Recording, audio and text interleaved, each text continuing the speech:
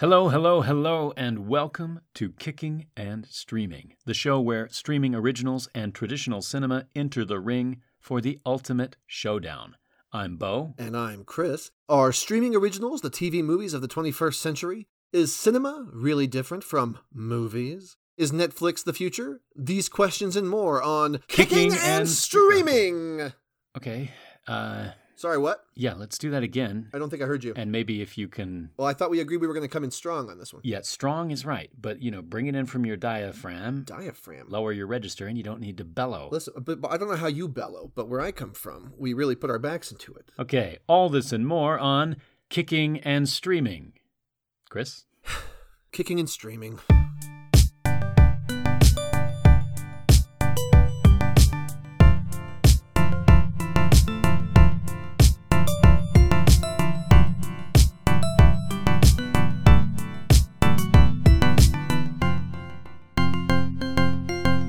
Welcome back, everybody, to another stunning episode of Kicking and Streaming. I am your main host, Chris, and my sidekick host, Beau, is also here with me as well. Say hello to everyone, Beau.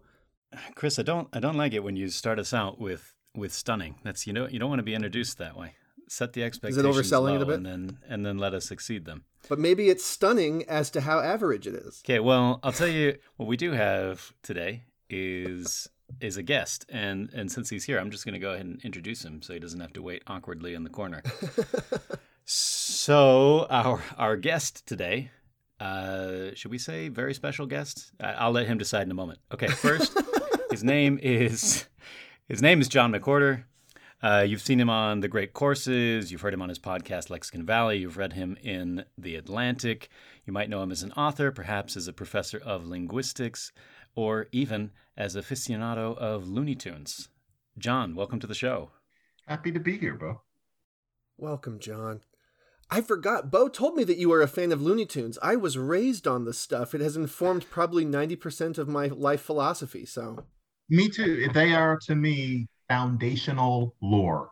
I mean, there were about 1,000 of them made. Last time I counted, I've seen about 870. And the ones that I haven't seen are the ones nobody needs to see.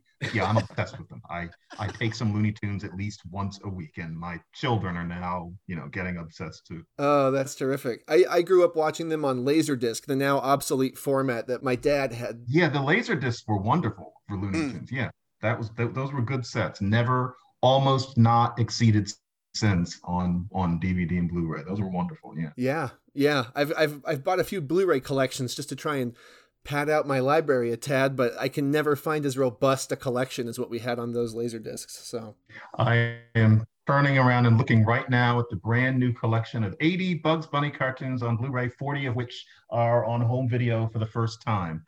And I've already looked through it twice. That's how obsessed I am with Looney Tunes. It's a Bugs Bunny centric collection. On my shelf right now. Yeah, they only did the Bugses, and for some reason, not all of them. Why not do all of them? But they did 80. And, many of them I had not seen looking so beautiful ever. Oh, my word. Well, I will be hunting them down as soon as we stop recording. Yeah. I don't know. It's a wonderful thing the way they're able to pull things out like that now and restore them. It's that weird paradox of there's so much more now that many of these things are being forgotten, yet on the other hand, it's never been easier to see them. So if you know that you want them, if you know you like them, they're out there and they're better than ever. Between home video and the internet. Mm-hmm. Yeah. I'm old enough to remember when the only way to see these things was if somebody showed them on TV. If you lived in a big city and happened to get to a film festival, if you were a kid, you probably couldn't, or you had to go to an archive and you couldn't. And so you just read about these things that you felt like you would never see. That world is gone. I do not miss it. Yeah, and that is kind of a neat segue into the film that we're talking about. We're starting with our Criterion film this time because John, our guest, chose that one. And the film that was chosen is Make Way for Tomorrow, which has, I think it's pulling out a bit. I see it talked about more, and certainly being in the Criterion collection gives it a bit of a boost, but it's been sort of a forgotten film by a director who was also sort of a forgotten Hollywood director in a lot of ways. Yeah. And I guess before we really get into it, Chris, let's have the synopsis, yeah? Yes. Let me just lead the synopsis with a deep thank you to John, because I had never seen this film before, and after it ended the first time, I knew instantly that it was in my top 10 favorite movies I have ever seen in my life. I've since watched it 2 more times. Isn't it an amazing piece of work? It is. It's a monument to humanity, I think. And just to kind of get a really brief intro to the story without spoiling too much, Lucy and Barclay Cooper are an older couple living in the midst of the Great Depression. Barclay, or Bark, has been out of work a few years now, and the bank is about to foreclose on their home. So they call their children together to deliver the news, and it's decided that due to limited living space, Lucy and Bark are going to have to split up and live at separate children's houses while they figure things out. And what follow over the all-too-brief runtime are a series of mishaps and events, both hilarious and heartbreaking, as everyone struggles to make the arrangement work. And that's kind of it in a nutshell, and I just want to say, right up front, it's a fantastic character study and a shockingly human look at the very real problems that every single one of us face, even today. The movie is timeless, I think. Whether it's financial hardships, the stress of having your living space invaded by guests whom you love but can't accommodate, the tragedy that is watching people you love get older, whether it's your parents or your children, having your children outgrow you or your parents grow to depend on you. No matter which side it's on, it's a painful experience, and I think Make Way for Tomorrow portrayed them as perfectly as any movie could ever hope to. I cannot stress enough how deeply this movie impacted me. So that's Make Way for Tomorrow in a nutshell, along with a nutshell of my feelings. And the thing about it, if I may, is that we're talking about 1937. And, it's at the point where you can be a major film fan, but you're talking about what's becoming 100 years of sound film. And it may be that you love movies, but the further you get before about 1960, the more remote you find it. And so it's the 1930s. It's under the Hays Code. There are things that cannot be talked about and only alluded to. There's a speaking style among most of the actors that many of us today hear as kind of remote because the language has changed so much. And yet, even though it's 1937, films had only been talking for 10 years when this was made. It's in black and white. It's kind of short. It's an antique in many ways. It is as mean and sad and uncompromising as any dirty, sad little film made last week is. It is not sentimental. There's no old movie cheer about Make Way for Tomorrow. I'm not going to say it's as if it was made yesterday, because it wasn't, but it can affect you as if it was made yesterday. That's what struck me when I actually first saw it. I agree completely. I think I was floored during, for me especially, the sequences with Lucy when she was living with her son George's family. And there's so many moments that are, it's agony. It is. Mm-hmm. And it's funny because there are lots of moments that are also hilarious. Like there's a moment where where George's wife is teaching bridge, and Lucy has been making a bit of a fuss up to this point about she wants to make sandwiches for people, and it's all the fussing that every grandmother has ever done, I think. I could make the sandwiches, couldn't I? They're coming from the delicatessen. Well, it's cheaper to make them at home. I know. But we couldn't do so well. These are going to be fancy. How fancy can a sandwich be? You'll see. And the maid brings in her rocking chair, and then she sits and she starts creaking back and forth, and everyone just kind of stops and looks. Yeah. And it's this awkward hilariousness where, I've said this before in a few past episodes, but I absolutely love it when a movie allows a humorous moment to speak for itself without needing to dress it up or lampshade it. They don't need to call your attention to, hey, look how hilarious this, let's have some people trip over each other trying to make this work. It's just raw. And nobody says, will you stop rocking in that chair? Yeah. No one says anything. And that makes it, which is the way they would have said it. Exactly. But no one says that, which makes it even worse. You know what they're thinking, and they let it go by. Exactly.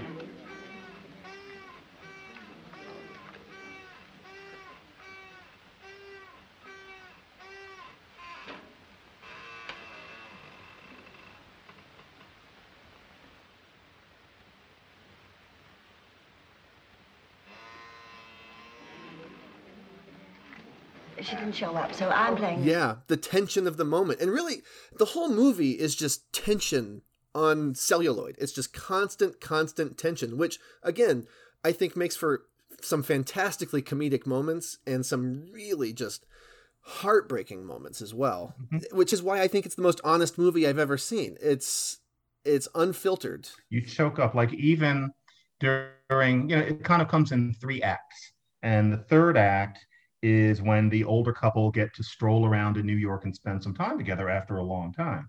And the subtext is, and especially because it's 1937, they're over 70. There are a lot of medical advances that haven't been made. When people are over 70 in 1937, you're thinking of them as the first thing that happens, they're probably gone. That whole third act, they're never going to see each other again. So as sweet as it is, that these people are not going to ever get to do this again, which means that it's as sad as the rest of the movie, even though they're happy spending time together. It's just heartbreaking. Yes. Will you stop looking at your watch? We got 5 whole hours. We mustn't even think about the time. It's a strange film in that way because, as you were giving the synopsis, I was thinking again, this film received a lot of praise because Leo McCarey, the director, was known mostly for comedies. So, I mean, he, Duck Soup and Laurel and Hardy and all of these sort of things. So these are the sort of films he's directing, and then he comes out with this. And he's really only able to do it, I think, because of the box office clout that he's had up until this point. He's got producers coming, begging him to put a star in the film, begging him to give the movie a happier ending, and he refuses to do any of these things. And, he says he's kind of writing, he lost his dad, I think, a year prior to making this film. And so it's kind of a tribute to his parents. And also, to his sort of humanistic Irish Catholic ideals, although the only whisper of any religion that we get is the Bible quotation at the beginning about honoring. Yeah. Mm-hmm. Yeah. They don't overlay it with that. That's true. No, they don't.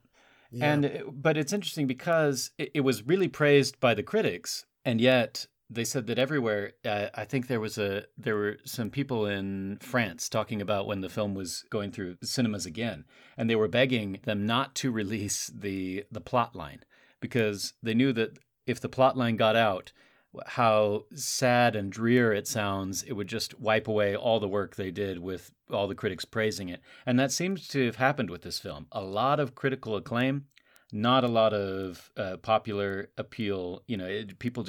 It's the Depression. People are already gloomy. They didn't want to go out and watch this, this sad film. A film so sad that someone as caustic as Orson Welles talked about how he loved this movie, said it was the saddest movie he'd ever seen, and that he cried all the way through. Yeah, that movie when Bogdanovich is interviewing. A couple of years after I saw it, I was having dinner with Orson Welles, and I said, "Have you ever seen Make Way for Tomorrow?" He said, "Oh my God, that's the saddest movie ever made. It would make a stone cry." He loved it, and nobody went. And one of the posters for it actually has the old couple kind of off on the side, looking up at these two young people pawing at each other, as if that's what the movie is about. You can see that they're trying to sell it as something sweaty, and that's not it. But they're so afraid of what, quite inevitably happened, because this is just not what a movie is supposed to be about in 1937, or even now, frankly. Yeah. Marvel as existential dread seeps in your early 30s watching this film. Yeah. It's interesting also in that with the old couple, Victor Moore was mainly a stage guy, and he had been on stage in a serious way since the turn of the century. And he had been, like, for anybody who even likes musical theater a little bit, Anything Goes, the first productions, 1934, he was Reverend Moonbeam. He had been one of the lead comics in that. That's what people knew Victor Moore as. And he did movies occasionally, but for him to be playing a lead role, and frankly, there's one old movie-ish thing in it that doesn't hold up. He's in a hairpiece. You can tell that that thing on his head is not real. He was a mostly bald man even by the mid-30s. Oh, yeah. He is playing this very different kind of role where you could actually see him do his thing. It's a precious document of somebody who was very famous in his day and is now utterly forgotten because almost everything that he did was on stage. And then Beulah Bondi, he was only 48. And you would swear she was 72 years old. And yet the aging makeup is much better than you expect for 1937. And she acts it. It's astonishing to me how well she captures oldness. I think what most people will recognize Beulah Bondi for is It's a Wonderful Life, playing Jimmy Stewart's mother, in which her brother is played by Thomas Mitchell, who plays her son in this film. So Oh my goodness. Forgot about that. That's true. That's incredible. It works perfectly, yeah. And it's amazing. It's a testament to both of their acting capabilities, because I remember finding out that both of them were younger than the parts they played, but they play them with such fragility and such vulnerability that they don't feel like characters in a movie. I was especially blown away the minute that Bark started talking. He has this sort of like you could kind of almost feel his voice kind of catching in his chest a little bit, and it kind of trembles when he talks. I broke my glasses this morning. Would you mind telling me if there's any bookkeepers wanted there? No. Why? Were you a bookkeeper? I am a bookkeeper.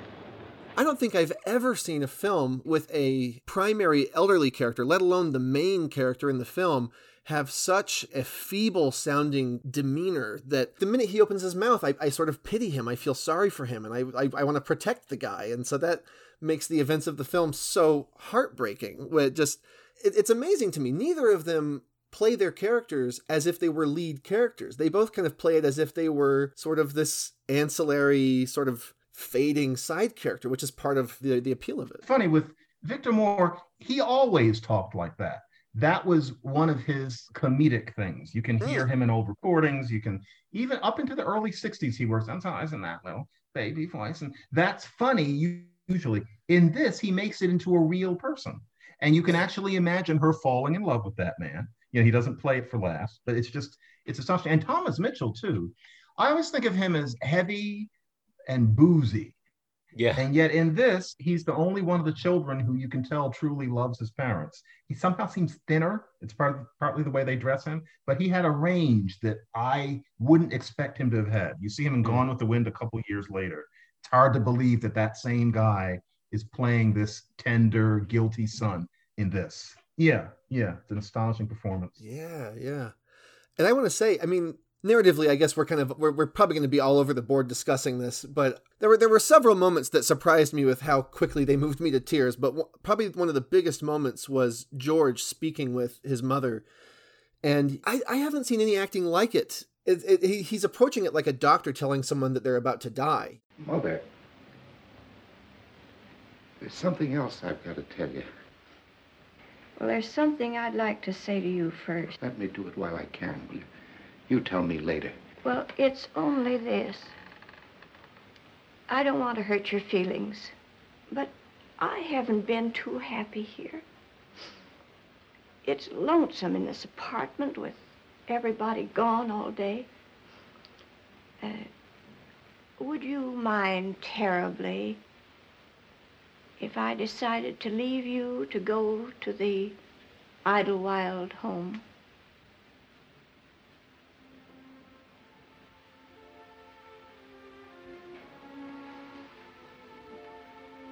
Well, it's a fine place. I'd meet friends my own age and... But, Mother, No, I now, didn't... Let me finish, dear. Once I thought that your father and I might get together again, but... Well, I see that it'll never turn out that way. So I want to go to the home.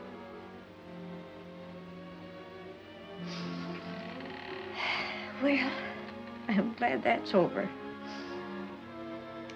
I hated to tell you as much as you would have hated to tell me anything like that. And she throws herself on this grenade because up to this point we know that he knows that he has to put her in a home. And there's even been this moment shortly before where Bark is speaking to his wonderful Jewish shopkeeper friend, who is just this charming, adorable old man. And his shopkeeper friend is reading a letter from Lucy to Bark because Bark doesn't have his glasses. And she talks about how she's seen the home that later we find out she'll be staying at. And it sounds like hell on earth. Harvey and Nellie know a woman who is in the home for the aged women here. They thought it would be nice for me to know her so that I would have someone my own age to talk to. So Nellie took me there to meet her. Oh, Bark, that home for the aged is so dreary and dismal. It was all I could do not to ask Mrs. Timmons how she stood it. Nellie kept saying how lovely the place was. I thought she said it to cheer Mrs. Timmons up, but she kept saying it after we left.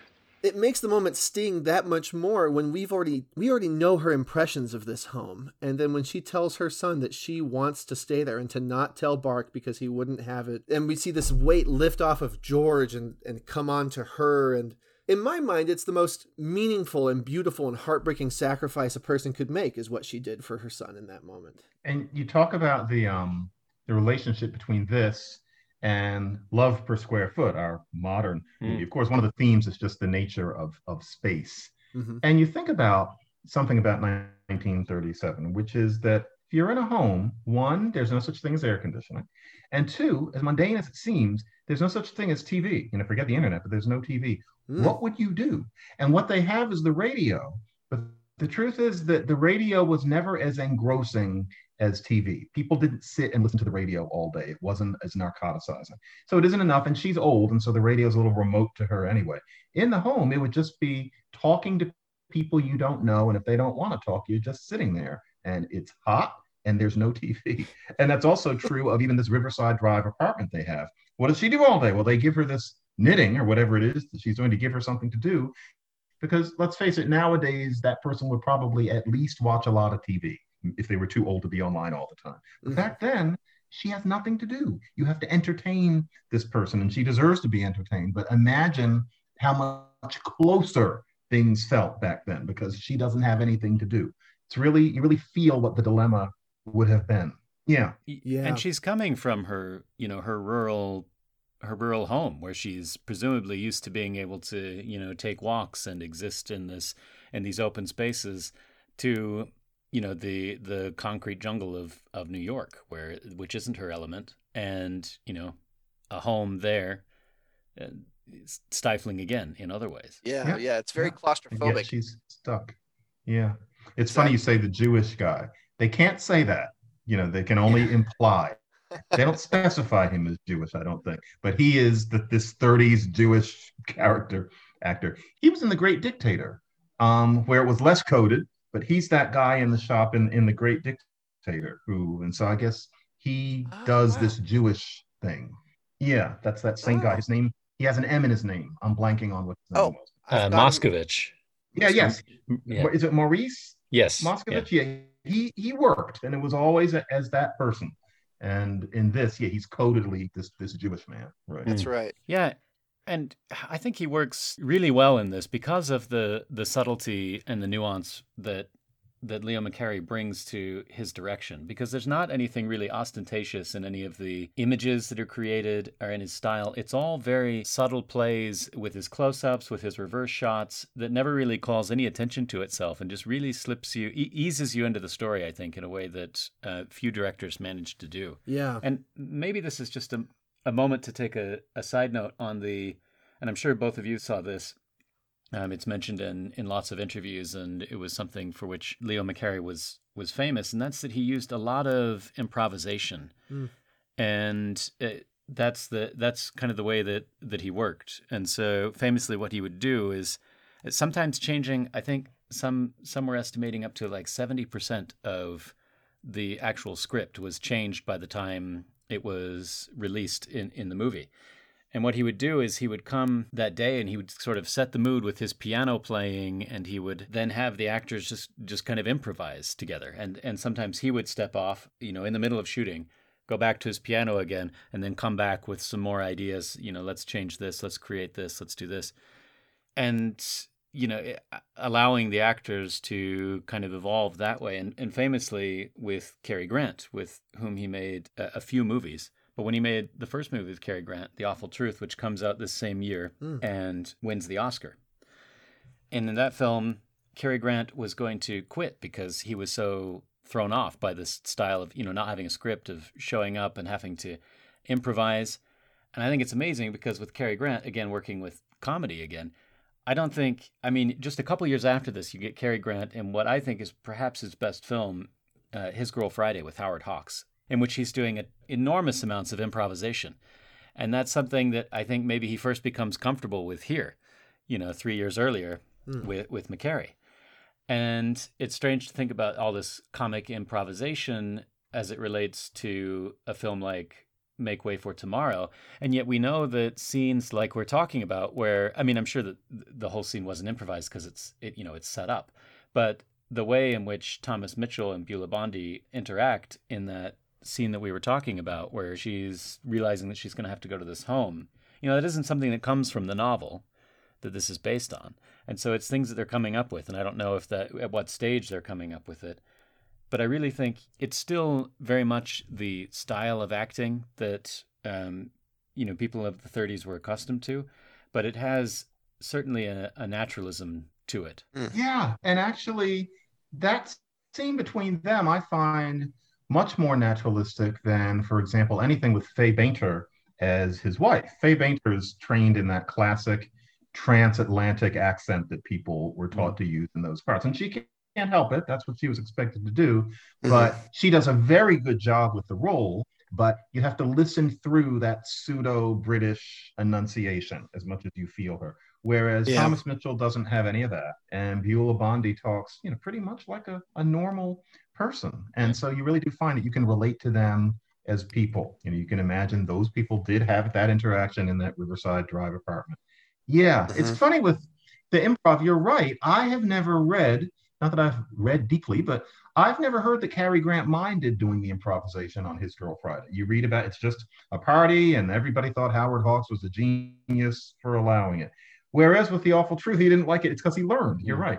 And it's interesting, The Awful Truth also holds up. The Awful Truth is still genuinely belly laugh funny after all this time. And part of that is that they seem like they're doing things in real time. There's actual spontaneity. Yeah, that's a McCarey thing in general. Yeah, I think that's a big part of what makes all these interactions feel so real. And I have a difficult time watching it, at least from a newcomer outsider perspective, of being able to tell which parts of the script may have been changed over time or made up on the spot or written far ahead of time. But there's all of these beautiful little real moments. And I think in particular, a part that I would not be surprised to find out was unscripted was a lot of that final act with Bark and Lucy on their last date together, where, as you mentioned, John, it's the reality of the lack of proper medicine back then, of the idea that, after your 70s, it's pretty much fair game. You're, dead man walking after you're 70.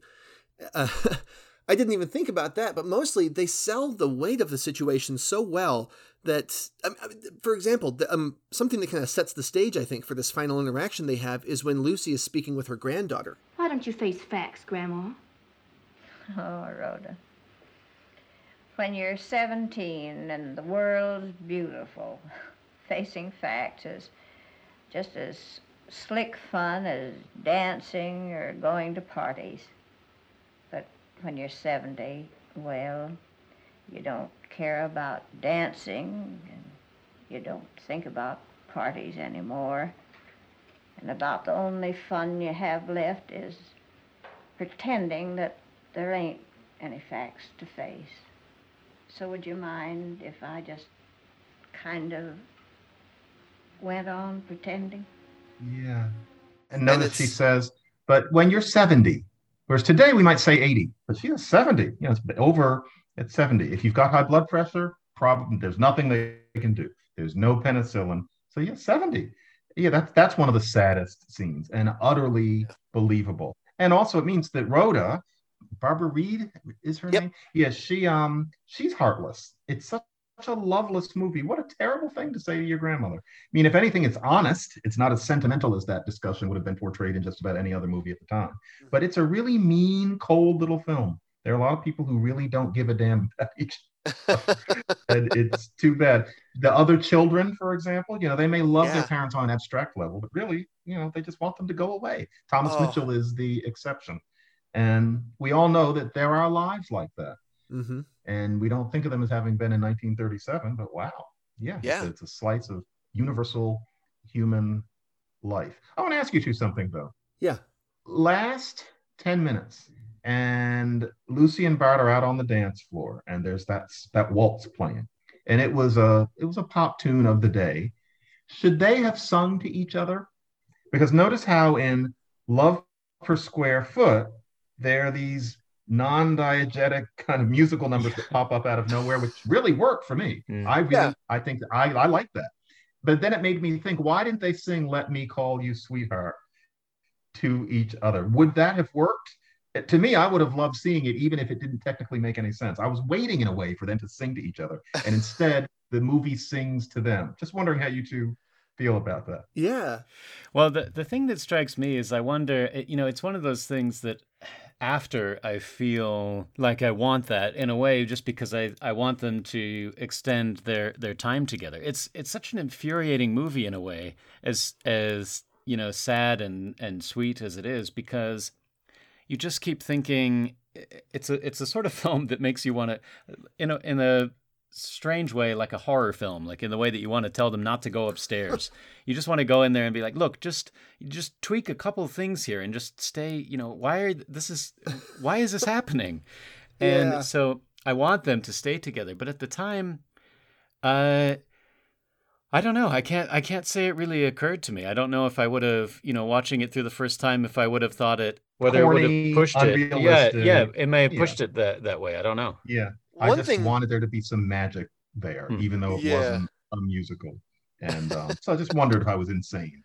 One thing I did appreciate, though, about that, there was a part of me that wanted them to kind of vocalize that a bit, but you do get that moment right after where they're tipsy, they're drunk, they're in the back of that cab or the car singing that song to each other quietly with no music to accompany them. Just let me call you sweetheart. I'm in love with you. Let me hear you whisper that you love me too. Keep the love light glowing in your eyes so blue. Let me call you sweetheart. I'm in love with you.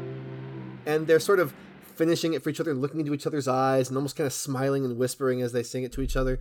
And there was something about that car ride as they're singing that song, which I don't...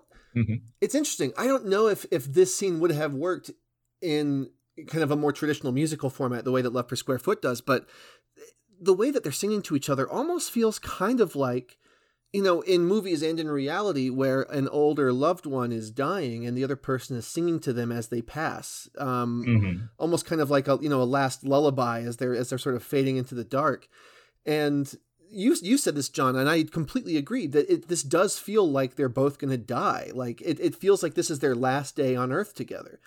And in a lot of ways, based on the connection they feel for each other, without each other, they essentially are dead inside, and they're not going to last. Exactly. Yeah. Exactly. I think in the novel, final shot. Oh, go ahead.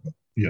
Oh, sorry. I was just going to say that I think in the novel, it actually ends with them at the grave of Bark, as he's already passed, and then I think that's where they tell her that she's going to have to go to a home, which is, yeah, I know. By the way, Mom, this is as good a time as any to tell you. No, I don't think I would want to see that movie. Yeah. I like the ambiguity of what little there is of this film's ending. Because, John, you were going to say something about that last shot. I'd love to get into that. Oh, the last shot of Beulah Bondi as the train goes, and just the final facial expression that she has, kind of uncertainty, and then just kind of moving along.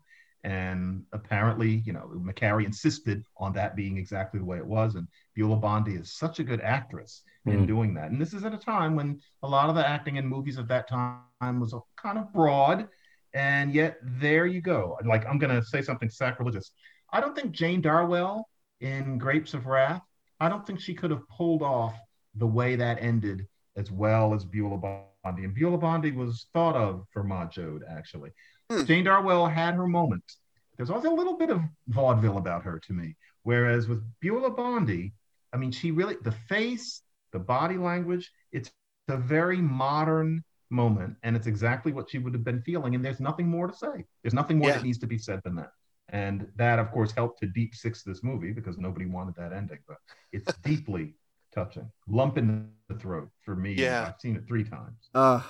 Yeah, that final moment. Yeah, I completely agree on Beulah Bondi's acting in that final sequence, because I think it was Bogdanovich's interview that I was watching where he talks about it as well, where it doesn't, a lot of movies kind of end on that hopeful note. And the movie even kind of dangles that carrot in front of you for a few seconds where he says, listen, as soon as I get there, I'm going to find work and we're going to get it together. And of course, there have been multiple moments throughout where they say everything will work out. But what if it doesn't work out? You know, things don't really work out.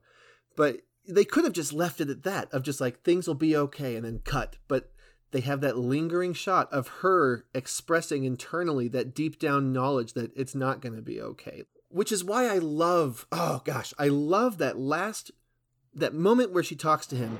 And in case I don't see you, well, for a little while, I just want to tell you, it's been lovely.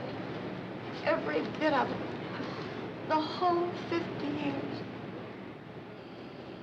I'd sooner been your wife, Barb, than anyone else on earth. This expression of pure love between them, and you really do feel like she's saying it as they are dying, that I have no regrets. Saying goodbye. Yeah. Yeah, she is saying goodbye. She knows. Yeah. She's doing, I think, it's the same thing that she was doing with Thomas Mitchell earlier, where she sees the note, she realizes what needs to happen, and she's not breaking the illusion because she understands the importance of these little lies and illusions in our lives that we set up, in the same way that she knows that, that her favorite son, frankly, can't go through with it if he's going to have to tell her, exactly what's happening. He needs to hold on to this. And even though they both know exactly what's happening, that story that she's telling allows this to persist. In the same way that, that Victor Moore's character, he knows that he isn't going to be able to get a job and to make these things work. And she knows, that that's what he's trying to play off, and they understand what's happening. But she's the one who's got that, the wisdom enough to hold that corner. There's no social security. Yeah. I mean, that's the theme of this. This is before the safety net that certain people seem to think we shouldn't have. Yeah, it's either charity or nothing. And they don't have any charity to use. Yeah. And so they're just stuck. This couple can't live together because there's no social security. Yeah. It's very, very gripping. It's heartbreaking. And the Social Security message is brought about, without ever mentioning it, even though that was very much in the zeitgeist of those few years. It was the big debate happening. The other thing what struck me so much watching it this time in preparation for the film is the other message that I think really resonates, and that is that you have to try to be great if you want to be decent. Like, we're all going to fall short of our ideas, of our moral ambitions, of our finer feelings. And if your reach is for mere decency, then it is mere decency that you might never attain. But, if we answer to the call for moral greatness, that call that we feel, then appetites and sensitivities and things that we try to refine, and I think it's then that maybe decency is what you land on as you're falling short. Yeah. Yeah. And on that, isn't it great about that movie that there are a lot of ambiguities? Nobody is a villain. And so there are people who are rather unsavory, but especially the ones who we're supposed to care about. Faye Bainter, they're having some hard times during the Depression, and they have an expensive place that they're living. So she has to take in people and teach them bridge, and they have to get those tables. And who are these people? And they're in there, and she has to teach them bridge. She's not having a great time. And then all of a sudden, she has to deal with her mother-in-law. And Faye Bainter is not a rustic person, and so she's partly thinking these country people. She used to see them maybe once every 2 years, and now this woman is living there. And so you can't see her as a villainess in any way. Yeah. And then Beulah Bondi is also a little annoying. Technically, you can understand how that person would kind of get on your nerves after a while without meaning to. Everybody who you care about, once you get into about circle 3, people get to be somewhat one-dimensional, like the other, well, 2 of the other kids. Yeah. But who we care about are full characters in full. Victor Moore could have managed money better. It's not absolutely inevitable. He could have said something before they were absolutely in the hole, and she accepts that. This is how real people are. And so it's not a broad strokes film either. And it's just so welcome to see that. Yeah. Yeah, I think to me, that's the key of the whole film, is that the inconveniences that are being caused by the parents are real inconveniences that you can latch onto. It's not painted in such a way where we go like, oh, these horrible, horrible kids, like not, it's as much as we may come to that summation as we're seeing everything that's happening and what they're forced to do, you still, in the moment, as each of these things come up, we all know that we would be irked by a lot of these things. And then one of the things that I think is darkly beautiful about the New York sequence at the end when they get to go on their date, and you see them running into all these people who are treating them with kindness and so on, is that, the people that treat them best are the ones who know them the least. And yet that sort of happens in our own lives, I think. We find it's easy to, barring exchanges on the internet, it's easy to be nice to strangers. But sometimes it's difficult to be nice to the people that are around you and, who are constantly, you've seen all their flaws and they know how to press your buttons and all that sort of thing. Yeah, well, speaking of people who they run into, I'm going to throw in this utter trivia because the linguist in me can't help it. But the Del Henderson character, talk about Laurel and Hardy. That automobile, listen to me, that car salesman is actually somebody who pops up in Charlie Chase films and Laurel and Hardy as various people. And now here he is. He's this Hal Roach person. But it's the way they say automobile, because that word originally was pronounced automobile. We say automobile. Del Henderson says automobile. My name's Ed Welland. Of course, you don't know me from Adam's father.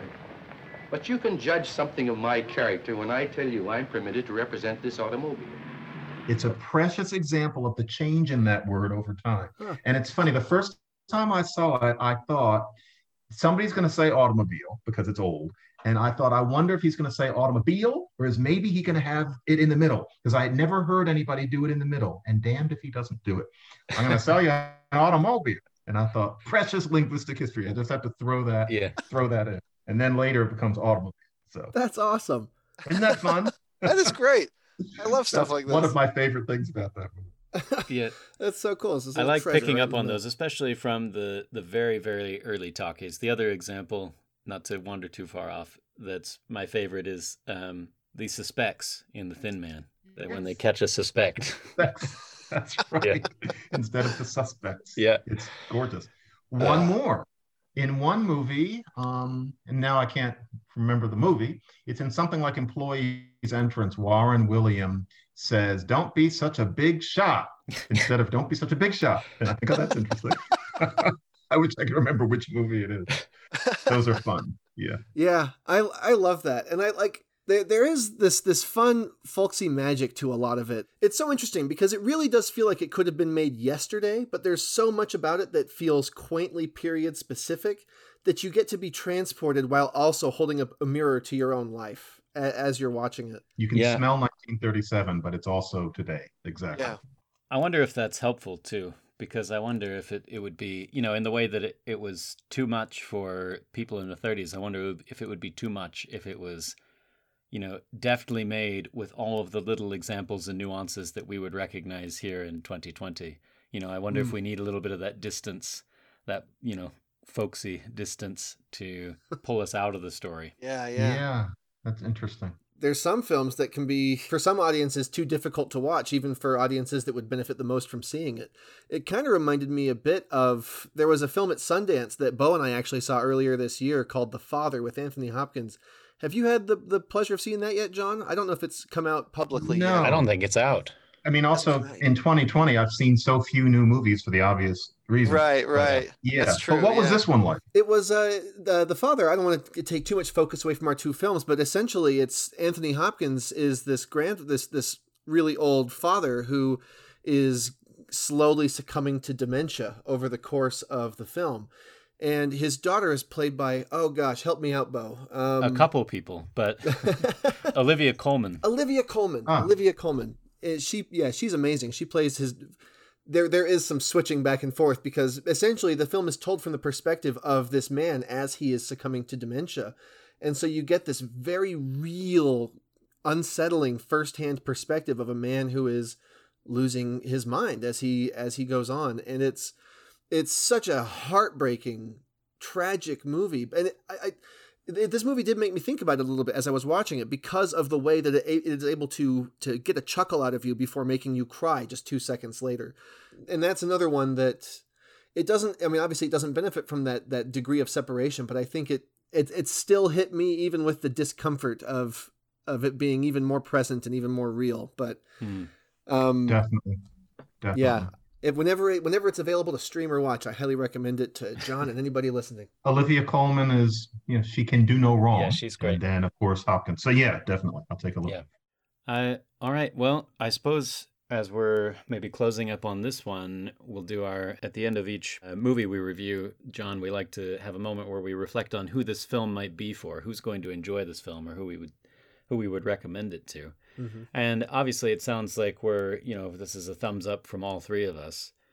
And one of those that I think it's probably going to fall into the camp of a movie that sounds difficult, doesn't sound fun, doesn't seem like one that you would want to recommend to people, and yet one that I would encourage just about anybody to go and see. Yeah. Yeah. I would say on this one, if you're somebody who thinks, and it's interesting, it's gotten to the point that people often don't like to admit it, but if you're somebody who thinks you don't like movies made before your time, or say a generation before your time, that's fine. It's at the point where there are too many movies to see, unless you're a buff. We can't all do everything. So, all right, let's see your modern movies. But if you want to have seen, say, 10 old movies, and you've already done Gone with the Wind and Wizard of Oz, and maybe pretended to like Citizen Kane, because some people watch it and only pretend to like it, as opposed to thinking it's the best thing in the world. I adore it. But after you finish with that, this is one to watch, where you will be in 1937 and you will not be nauseated. You will not find it quaint. You won't feel like they held back. I would sit 9 out of 10 people I know through this, whether or not they're fans of oldie things. Yeah, that's what this would be for me. I would say I would agree completely. One of my closest friends actually is, I wouldn't say he's averse to old films, but he does tend to, when I recommend an older film, he's like, is it really good? Right. But like me, he's also someone who loves to watch movies that make him sad. I love watching movies that make me feel, and it's funny, I would have hated this kind of thing that I love nowadays. I would have hated it 10 years ago, but something about, I don't know, I'm still youngish by today's standards, but in my early 30s, I'm at the point now where I don't know if you'd say I'm dead inside or something, but I absolutely love films that make me feel any emotion, whether it's negative or positive. You see enough Marvel movies and you think, am I incapable of feeling anything ever again? And then you see something that just makes you miserable, makes you cry, makes you scared. And so that's my friend also. He's like me. So it'll totally counterbalance itself. He'll ask if he should see this when it's so old. And I'll say, well, hey, if you want to be miserable, but in a very real way for an hour and a half, you will. So you're basically saying it's like the emotional purge of like a Greek tragedy, where you go and you weep and then maybe you feel better. Is that what you're? Exactly. Well, it is very cathartic, but not in the way that it's not like you cry and you get this thing off your chest. It's like you cry and now you have this thing on your chest, but it's something that probably should have. Yeah, exactly. But it's something that probably should have been on your chest. You're sad about things you might not have even ever thought about. And I think it speaks to your experience and to how you treat people moving forward, I think. It's a transformative movie. Yeah. I've been an old movie fan since I was 15. And you're making me think. I wouldn't have gotten this until I was in my late 30s. I'm 55. I would have found it gloomy and it wouldn't have hit me as hard. Because as you get a little older, you've dealt with your parents aging and either taking them in or not taking them in and feeling terrible about it. And you start to get a sense of what it would be like to be involved with somebody for 50 years and how wonderful that might be. If your body starts changing a little bit, you become more sympathetic to people who are old and what it must feel like. Yeah. Chris, you're better than me. I think if I were 31, I would not love the movie. I hadn't seen it then because nobody was talking about it, 25 years ago. Right. But yeah, it helps to be middle-aged for me at least. Uh-huh. Yeah. Yeah, I think it's Yeah, to either have felt it or to, for whatever weird masochistic reason, to want to feel that kind of sadness, whether it's for the perspective or just because you like feeling sad. I don't know. But I get that. Yeah, I get that. In any case. You're all right, though. It manages not to be didactic really at all. And yet it's one of the only sad movies that I can think of that's also a humbling movie. Like, by the time you're done with it, you sort of have the idea of of things that you maybe need to take care of, that you need to change. Whereas most sad movies, I think, you just you feel bad for the characters, or you get a sense of relief about the story being over. Yeah, that movie leaves you thinking, what can I do?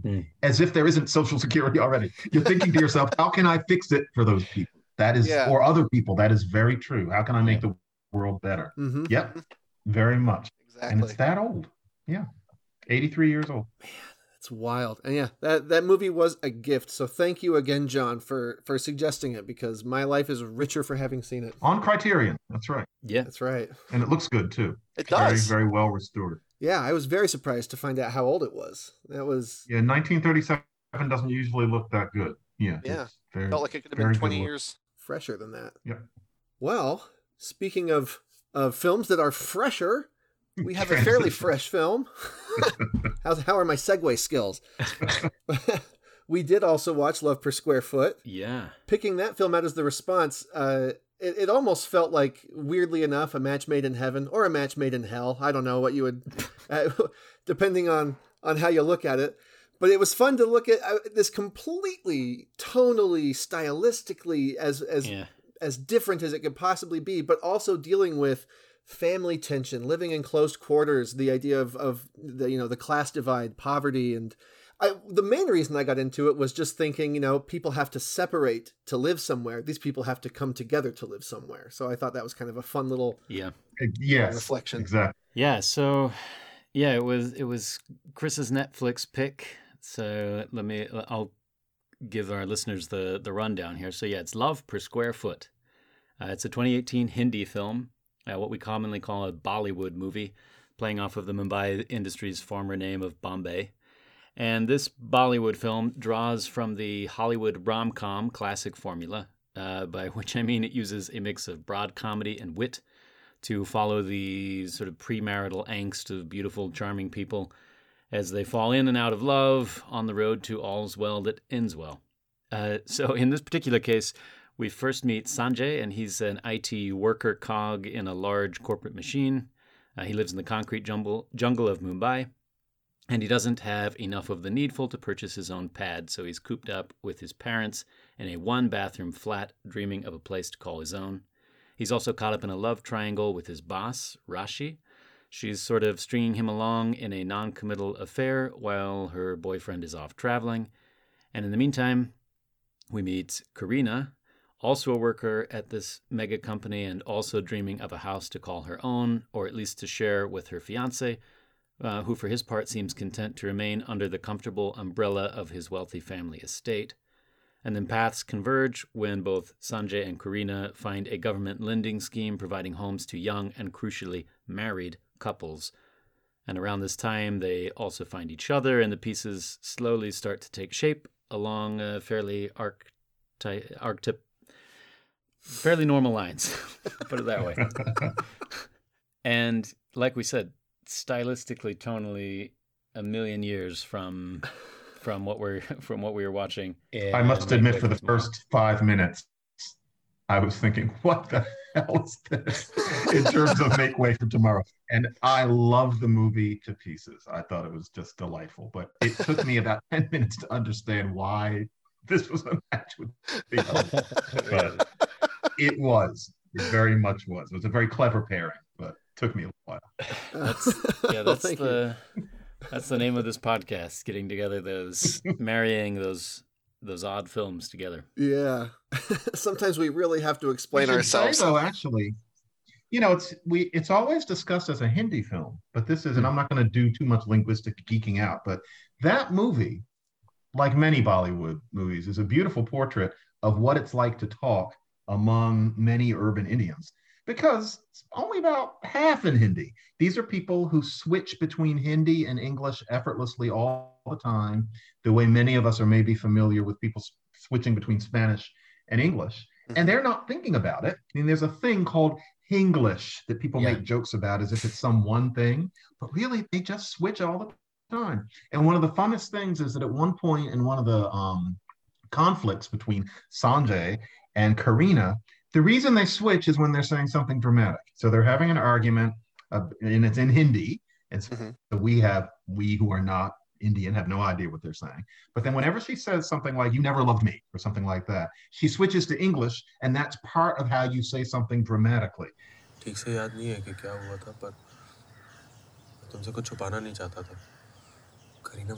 Stop. Don't say it. I got carried away. And they just have these two languages that knit intimately. If you listen to a lot of the Hindi, you can hear there are a lot of English words in it. Sometimes they're speaking English and you miss a patch because they've stuck in some Hindi. That's their language. I had never seen a movie showing that so richly because I'm not deeply familiar with Bollywood. But yeah, it's said that it's in Hindi. Even if it weren't subtitled, you would get the gist of this movie because so much of it is English, which actually helps make it more approachable for us. I think that they all speak English. Yeah, I think so. And I was fascinated by that. Yeah, by the whole English idea. And I was sitting there trying to figure out as well, because you wonder, they're sprinkling it in. And I kept trying to think, is it when it's more dramatic, like just when are they choosing one language over the other, and trying to parse that out. Another thing I thought was really interesting, I read that, and this was in 2004, so a bit outdated, but a linguist at the University of Wales, David Crystal, he was projecting that there's about 350 million Hinglish speakers, and that it may soon outnumber the number of native English speakers. Wow. Yeah, Crystal, I know David Crystal. Yeah, his observation is crucial, that if a Martian came down and just looked at where English is spoken everywhere on Earth, default English would be Indian English. There are more of them than there are of us. Yeah, they have, and certainly of people in England where they're like 7 people.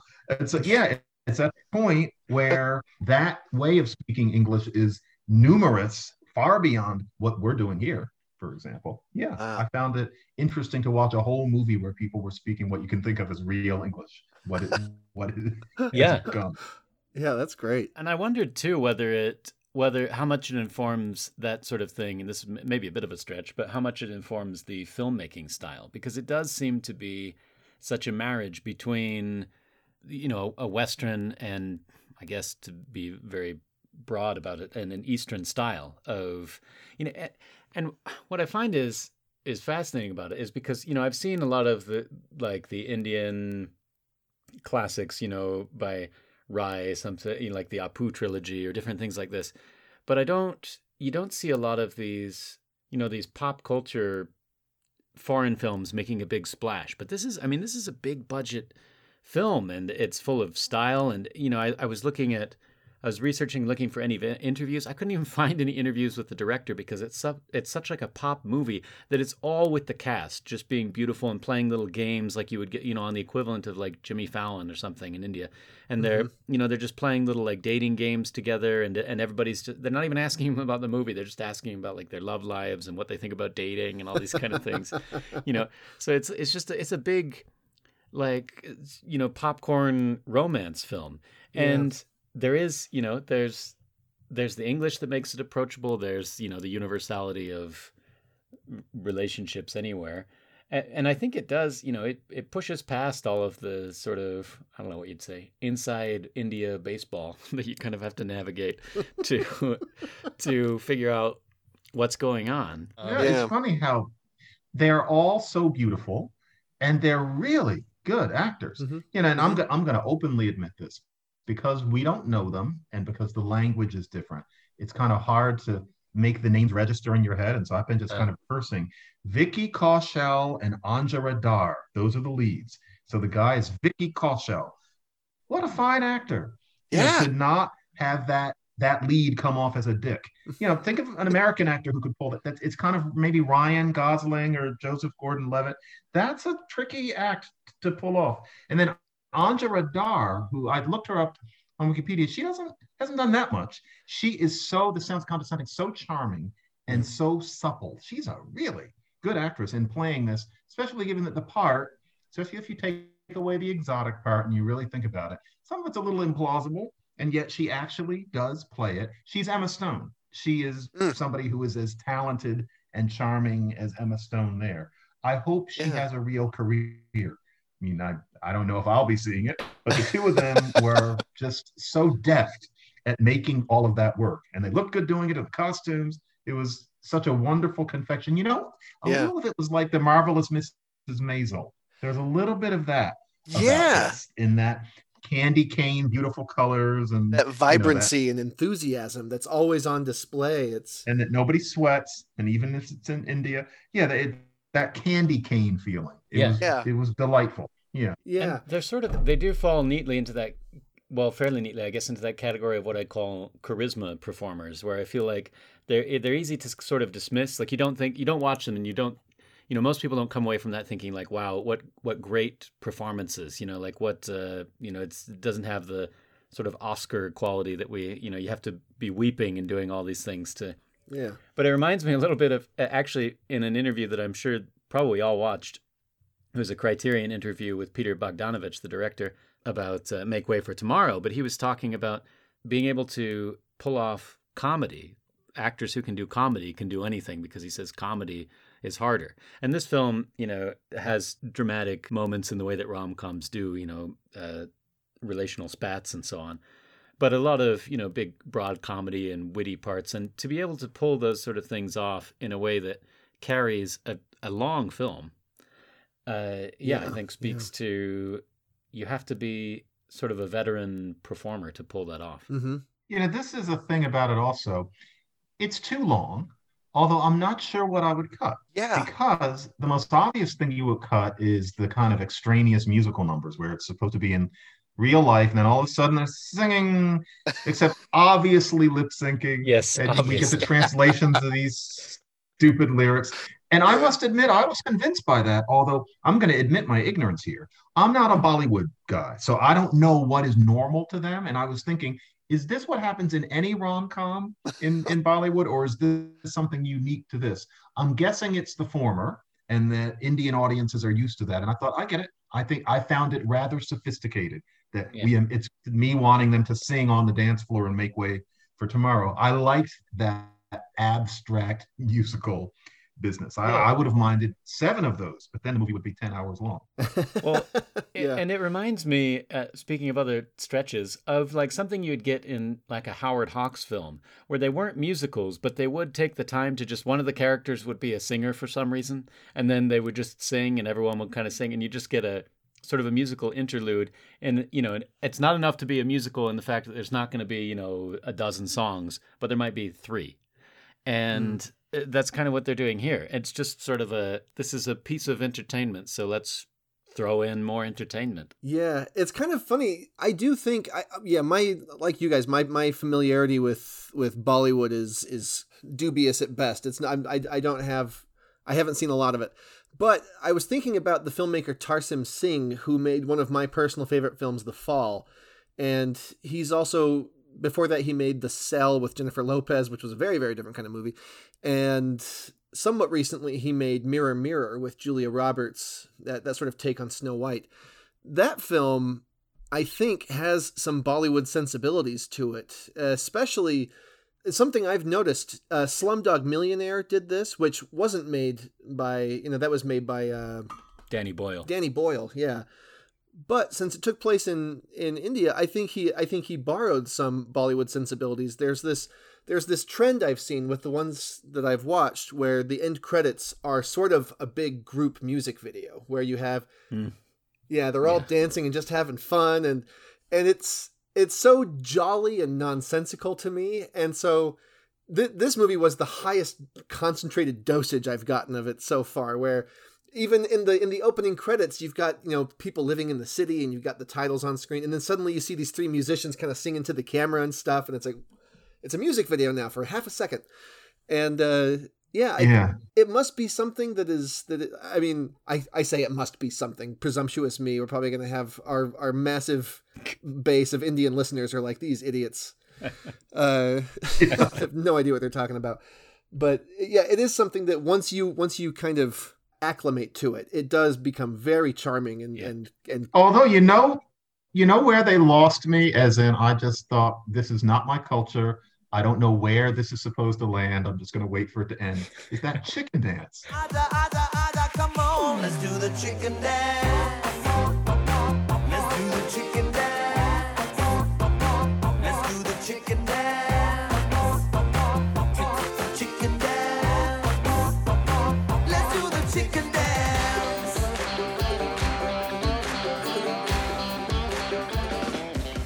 What was that? That was very strange. Like here we had that funky chicken that black people did for 10 minutes in the 70s. Apparently, is that something that they're just doing now? Do they always do the chicken dance? That made no sense. You've got these super stylish DJs at this big exotic wedding. Who's ready for the chicken dance? I'm like, and they all do it. Come again? That was very exotic to me. Yeah. I found that strange as well. Especially like you're saying, Chris, with they have such a, I don't know what you'd say. They have their gravitas and their style, and they're just not the sort of people that you would think are going to bust out the chicken dance. The chicken dance. And taking it rather seriously. They don't have arch expressions on their faces, and they all know how to do it. I was just thinking, I don't know these people.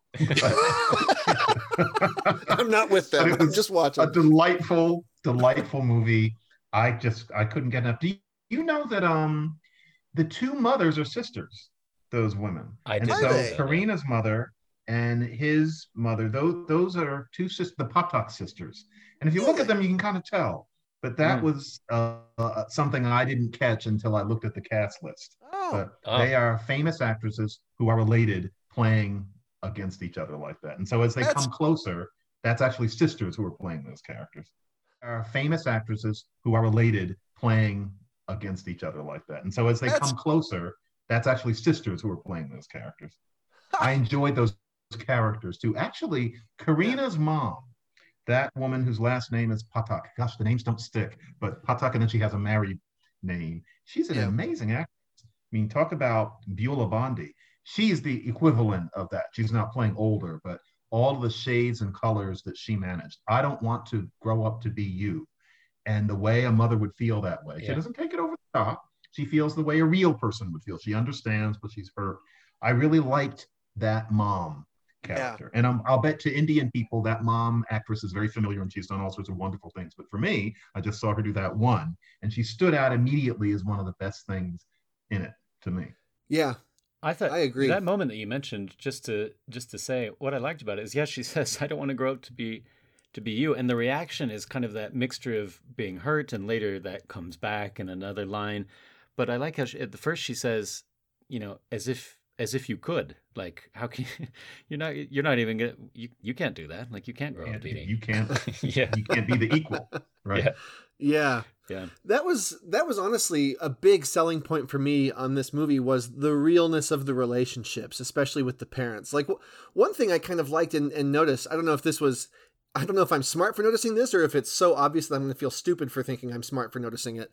But the fact that Karina and her mother Blossom spoke mostly English to each other, almost, I think a lot of their dialogue was English, whereas Sanjay's family spoke almost exclusively Indian to each other. There was a bit of peppering for each of them, but I thought it kind of sold that cultural divide where, he came from a Hindu family, she came from a Christian family. So theirs was a bit more Western and they spoke a bit more English, and it made for some fun switching from scene to scene. There were times where it made it really easy for me to acclimate to the family dynamic of each one, where there was more English here, and it would kind of help me understand the context of each situation, just listening to the dialogue and the different approaches they had. Wow, I didn't think of that. And there's more to it. And that is a very smart observation. Yes. Partly a Christian thing, but it's about gender. There's a thing in language. Women tend to speak more formally. And the relationship between Hindi and English is that English is the language of the outside. It's the cosmopolitan language where there's a word for, computer things, etc. Yeah. You would expect the women to use more English. And notice that her fiance doesn't use as much English. It's because he's a man. Mm-hmm. That's partly, I'm going to use this in my classes because you're right. Sanjay kind of lives in Hindi. She lives more in English, and it's because of that gender split. And I doubt if any of them are thinking about it, but that's something you see around the world. Thank you for noticing that. I didn't pick up on that. You're right. You're welcome, and thank you for helping me make sense of it better. That's right. That context is amazing. It's something. Fun. You're right. It's something too where I wonder about the script and the improvisation, because when you're figuring out how established English is, because I wonder when they go through and they write the script, do they write it out with all the switches, or is that something that sort of naturally comes to the actors as they're giving across the essence of the line? And it feels a lot like the second. It feels like there would be the gist of the line, with maybe some PowerPoints there that they need to hit, and then they would just sort of switch in and out as it feels natural to them. Yeah, they couldn't have. You don't imagine them writing it that way. No. That's right. Yeah, that's very true. Yeah, it'd be nice to ask somebody about that. I wonder if they write it all in Hindi, and then you're just expected to put in the English where you would, or the other way around. Just I don't know. It organically, or yeah. Just speaking again about the parent-child dynamics, this time specifically between Sanjay and his parents. One thing I absolutely loved about this was the existence of poverty was something that factored into the story several times, like when he stops the pickpocket and the pickpocket kind of has to explain himself a bit. And that was kind of a good way to sort of help paint this overall portrait of the socio-economic standing of people in this area. But one thing I loved was just seeing his father sitting on the floor playing this piano and singing random songs. Every scene in the house, we see his dad in the back playing this piano. He reminded me a little bit of Bark, in the sense that he's just this sweet little old man and they just want to protect the guy. And similarly, there's a scene where Sanjay ends up sleeping with Rashi, his boss, to get a hold of the check that they need to get this house. And that ends up being this massively pivotal turning point in the story. And the next scene, narratively, the main purpose it serves is for him to confess to his friends and for them to give him advice. And you get that classic rom-com best friend back and forth. What should I do? Don't tell her, do tell her. But it's set against this backdrop of his father retiring as the announcer for this railway, for the railroad. And it was a moment that to me felt like a much less tragic, I wouldn't say sweeter, because I thought Make Way was just the sweetest movie I've ever seen, in addition to the harshest. But this moment where, as he's retiring, they're throwing this little party for him, and then they say, make one last announcement, and he looks over and he's got a little piano next to the microphone. So he finally gets that audience he's wanted, because he always wished he was a singer. So he gets to sing over the announcement and then just finish with a little railroad announcement. It's just this tender, little soft... Musafir hoon yaro, na ghar hai na ठिकाना, मुझे चलते जाना है, बस चलते जाना। यात्री कृपया ध्यान दें, 22209 डाउन दुरंतो एक्सप्रेस अब प्लेटफॉर्म नंबर 8 की बजाय प्लेटफॉर्म नंबर 9 से जाएगी। धन्यवाद। It's, narratively speaking, some would think it's excess, some would think it's unnecessary, but to me, it really helps do that nice connection of heritage between him and his parents, and between his parents and the world. And yeah, it was one of those beautifully human moments that really grounded it for me and made me buy into it. And also their marriage, in that, I'll just bet, there are cutscenes in this. I'll just bet, because you could feel them almost doing it, that she, his wife, has sung along with him at home. Like at one point he's playing and she starts to kind of open her mouth and then they cut to something. I would like to see that cutscene where you just know that they show her singing along with him. There's your "Let Me Call You Sweetheart" scene, which gives you a sense of what our two leads are supposedly going to be on their way to. That was a tender moment between them that I thought was very sweet. She doesn't just sit there looking at it. They have done that together. Yeah, that was exactly. a nice. You saying that makes me think that this would make a good Broadway musical. It seems it's ripe for it. This whole story. Yeah. With 14 numbers. Yeah. It was. Yeah. Notice though in this also though, talk about how it's a pairing with 1937. Notice how careful they are about sex. In that, for example, and this is something I was surprised that they had Sanjay sleeping with Rashi, but notice that they have to put it in that didn't, unfortunate choice of words, that didn't happen, that he was too drunk and that it didn't actually happen. Yeah. They kind of slip that in as if it's 1937. Only bad people actually do it. Am I wrong on that? And this is exactly the tangent that I was going to go into. Is it reminded me of something that would have hit in the 30s, but maybe a few years earlier in America, because it smacks to me of a pre-code film in the way that they're explicit about sex. Like, they mention it a lot. It comes up. They're constantly talking about it, which they wouldn't have done otherwise. But they're very careful about like what they're showing, and yet to make sure that we know that he didn't actually, and even the talks that he keeps having with Rashi, that he's even when they're having an affair, it keeps coming up that they haven't actually slept together. They haven't done it. Yeah. Right. Which is not the way it would be here. Exactly. Right. And the way that they talk about it is almost in that way that could come across as a bit juvenile or not very sophisticated in a way, because they talk, doing it, they keep saying, and things like that, like the way that you would talk about it when it was a really taboo subject, when you were a teenager. Today, imagine Owen Wilson and Drew Barrymore. Yep. There'd be they would be having sex in the first scene, but that's clearly not what's done in Bollywood.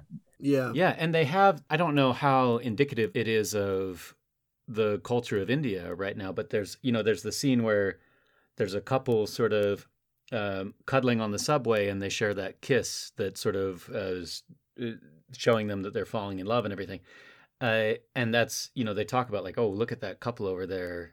They're cuddling. And so at one point, someone in the movie says there's a lack of space in the city for kissing, because it's all about, and then it sort of reminds me of something that would have been implied in like a Lubitsch film, where they're talking about kissing, but what they're really saying is that he doesn't have room to have intercourse because he's at his parents' place and she's there, and it's almost like, in a way, that's what they're searching for, is a space where they can just consummate their love in a place that is their own, without all the prying eyes in this massive city where every moment you're next to someone else. Mm-hmm. It's about grabbing that privacy. If it's a musical, the songs are all about kissing. Yeah. And if anybody says anything, then it's all about, if you want to steal a kiss, and you're just supposed to know what else is going on.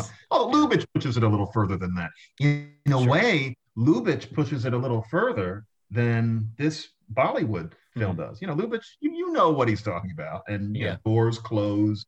Whereas in this one, no door closes. They're never even that explicit. Mm-hmm. They kind of talk. They talk around it. They talk around it. I found that. I hate to say I found that charming, but I did, because it was like being in the 30s, except it's in color and beautiful. Yeah. Well, I think it's a refreshing take, just because it's something that you simply cannot get away with in Hollywood now. Like, people wouldn't understand what was happening if you had a story involving sex in this way. It would just be baffling. Yeah. I don't get it. Why won't they just say it? Yeah. Speaking of old-fashioned sensibilities, there was something I actually kind of want to dip into Bollywood a little more after watching this film, which it was a foreign enough concept to me that I never would have thought I would have said that. I would have thought, that's their thing, and they can, I'm over here with my bargain bin garbage I get off Netflix and Marvel and stuff. But something that I got the impression of, and it's come up a few times as we've been talking, is it almost feels like a melting pot of film history, of a lot of influences from around the world, of different techniques and storytelling devices and things that have all kind of congealed into what I would consider maybe the Bollywood style. One of the things that made me think about this is there's an early scene, and it happens a few times, where Sanjay's father is playing the piano, and there's this, and this is actually the moment we're introduced to Karina. He pushes on the key, and you hear the, and he sort of stops, like as if he heard something weird, and he looks around, and he pushes it again. Ow! Mommy, And then we cut to the scene of Karina in her wedding dress, getting ready for, preparing for marriage and stuff. Standing like a religious painting with a cross above her head. Yeah, exactly. It made me think of that Powell and Pressburger film. I've only had exposure to one Powell and Pressburger film so far, thanks to Beau and this podcast. I know where I'm going. I know where I'm going. Yes, where there's a scene early on. What is that? Oh, tell him. Powell and Pressburger. They're my favorite. All of them are perfect, but I don't know this one. It's a little picture they made in between their big Technicolor masterpieces. Came out in 1945.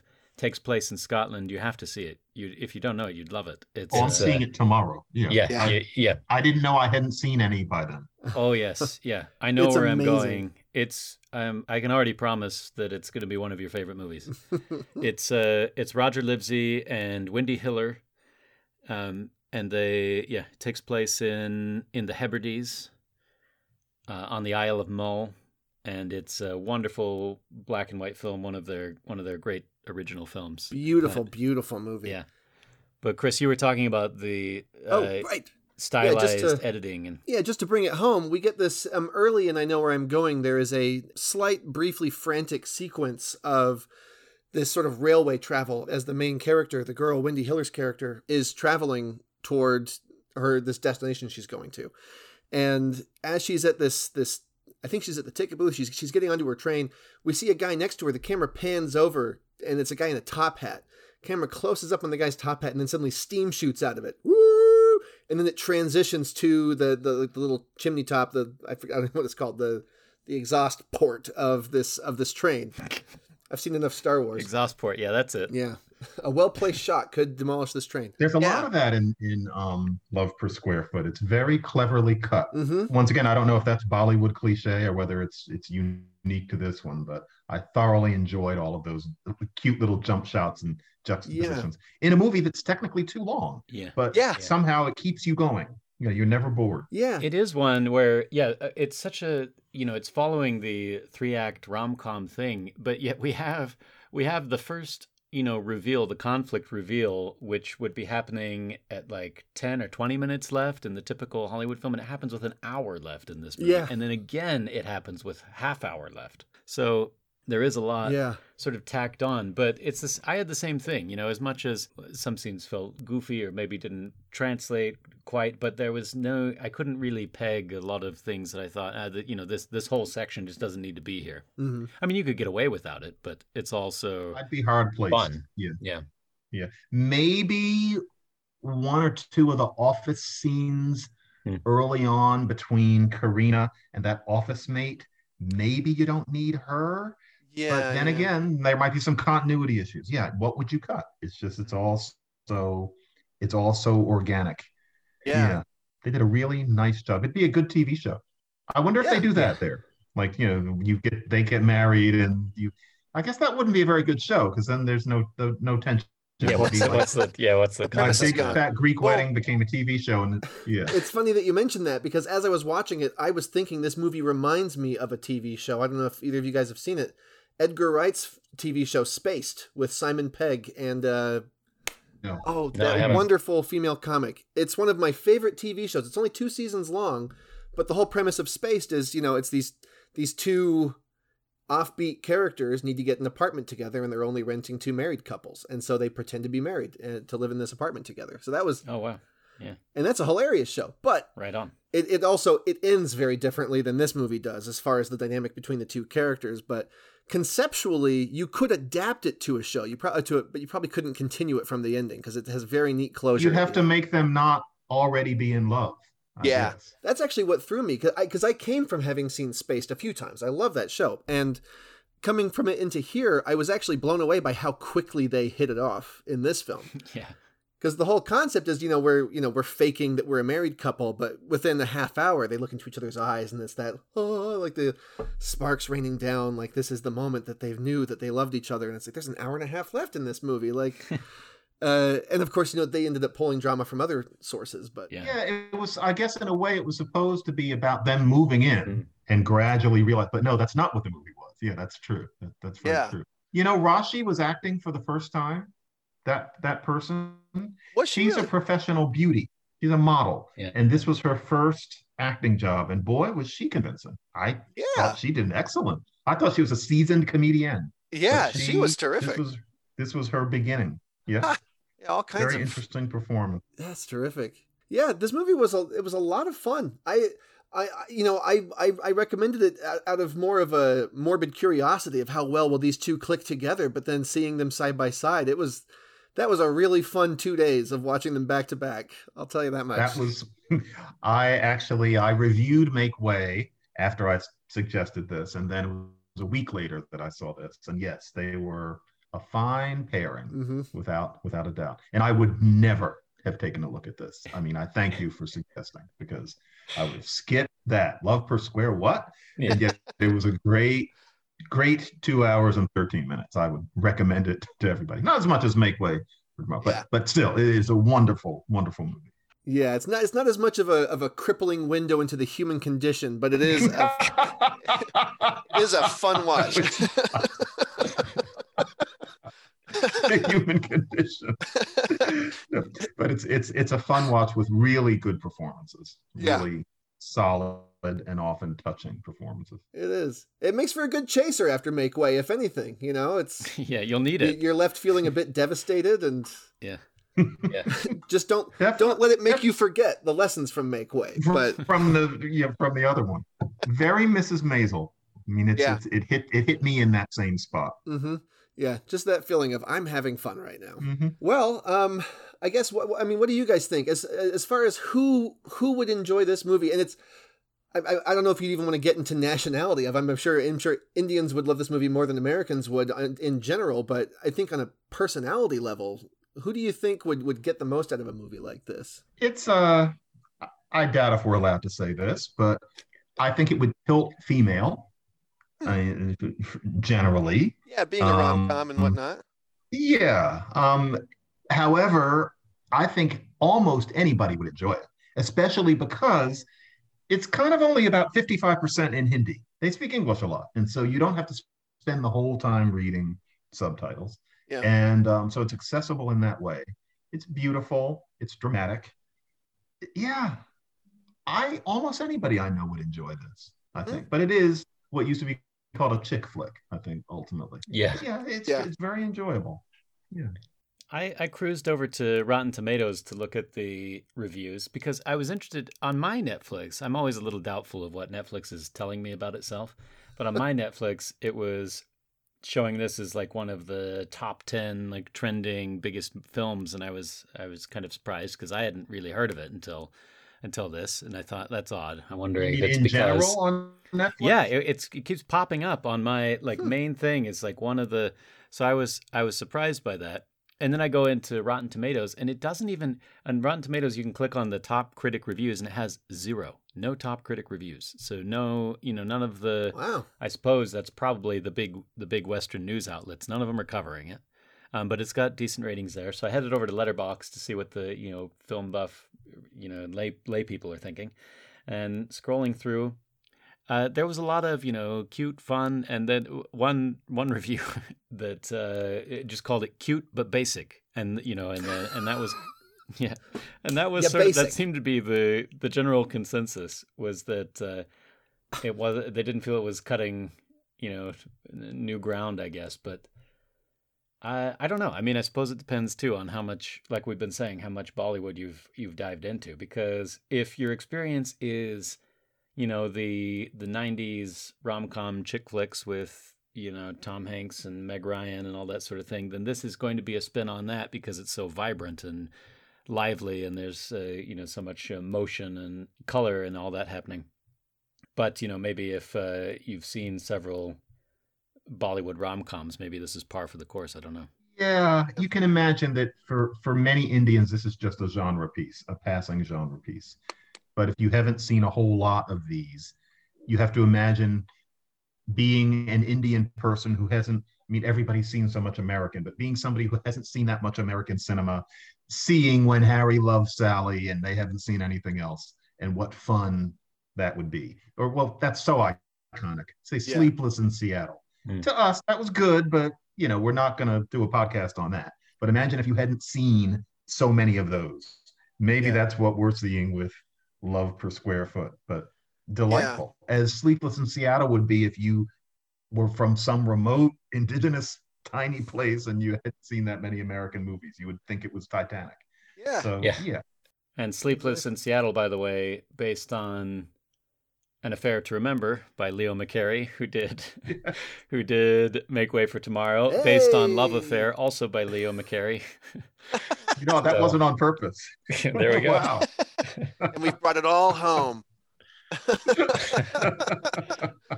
Completely intended. That was good. Yeah. Well, this has been fantastic. Dare I say, I've said it not every episode, but I have said it more than once. This just about every episode. This might be my favorite episode. My favorite one yet.